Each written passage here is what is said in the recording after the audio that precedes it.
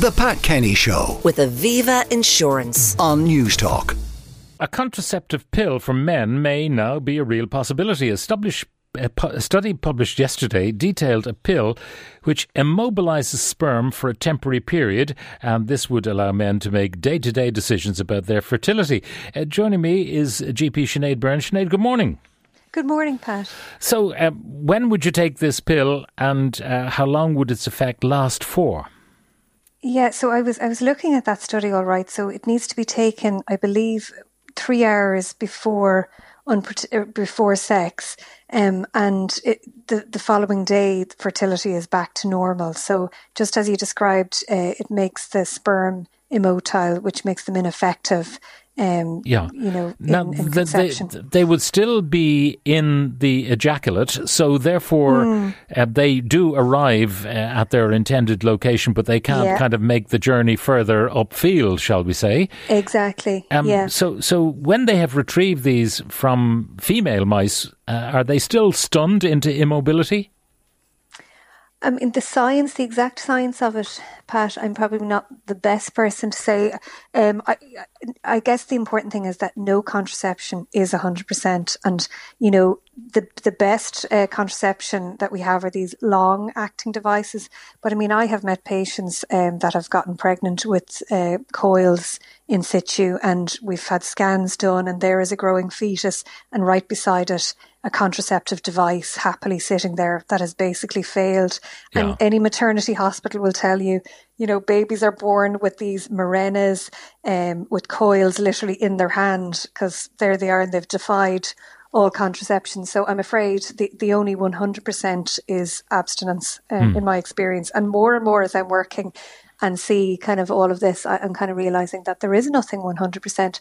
But it's an interesting one, the male pill, because I suppose you have to say, will women trust their men to take it, to be compliant? Because obviously the consequence of sex, when it results in pregnancy, absolutely is the woman. There's no denying it.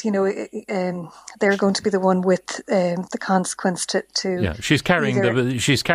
Exactly. So it's probably in her kind of main interest to reassure herself that. Yeah, absolutely. Yeah. So I think that's an interesting one. Whether that will be kind of. Yeah. And now, is it true that nearly half of pregnancies are unintended? They may be welcomed. Many of them may be welcomed. Yeah, but absolutely, but unintended for sure. And sometimes that is, failed contraception. And that can be, a pill that is maybe not taken perfectly, or just a pill that has just not worked, or as I mentioned, one of the contraceptive devices that just fails as well, can fall out or can be on the scan. Probably the most effective contraception I've seen, and the stats will prove it, is the implant, which is it's like a little plastic device that's under the arm. But it can have side effects. A third of people with it bleed all the time. They don't like it. A lot of parents will march their teenage daughters in and say, look, I want the implant, get that in. I don't want them to get pregnant. And yes, while it will prevent pregnancy, again, the other thing I always warn people is, it's not going to protect against sexually transmitted infections, genital warts, chlamydia, and we see loads of that as well. And that can have consequences too. So whereas condoms offer a certain amount of protection against those things, exactly. In this case, unprotected sex, which may not be fertile sex, but it can leave you exposed to those kind of things. It said that it worked 100% in the male mice. But, if you have a huge sample of humans who are going to undertake a test before this goes to the market, it might prove that some of the sperm are hardier than others and are survive the stunning process. Well, this is it. It is a mice. It's a mouse study for the moment. So, I'm quite sure that this is on track to kind of being a reality. But it's not available for us to prescribe. It's it's certainly a few years away till we're at that point, and we would need to have human studies to really see how effective that would kind of play out. Maybe some couples, that are might want it as, they might want 3 forms of contraception, that they absolutely do not want a pregnancy. So that maybe the female in the relationship is taking the pill, maybe the male is taking the pill, maybe they're also using condoms. And in that case, we know they're imperfect. No contraception is 100%, but if you're using 2 forms, that's a bit better. If you're using 3, of course, that's a little bit better again. But I think generally condoms, for whatever reason, they're just, people don't like them. That's what they tell me when they come in.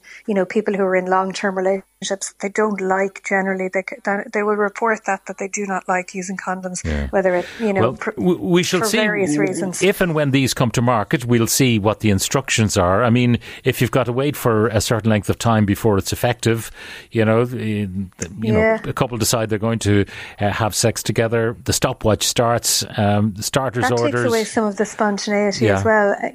When kind of people give out about condoms, I was actually thinking, is there in time, is there going to be a dual pill, one like a Viagra equivalent and then a male contraception in one? Because, again, these are things that are taken a number of hours before sex. And I'd say that's on its way, in a few years after that, again, that there may be a pill that, treats male impotence and also as a contraception. I'm sure all of these things are possibilities. Well, we shall see.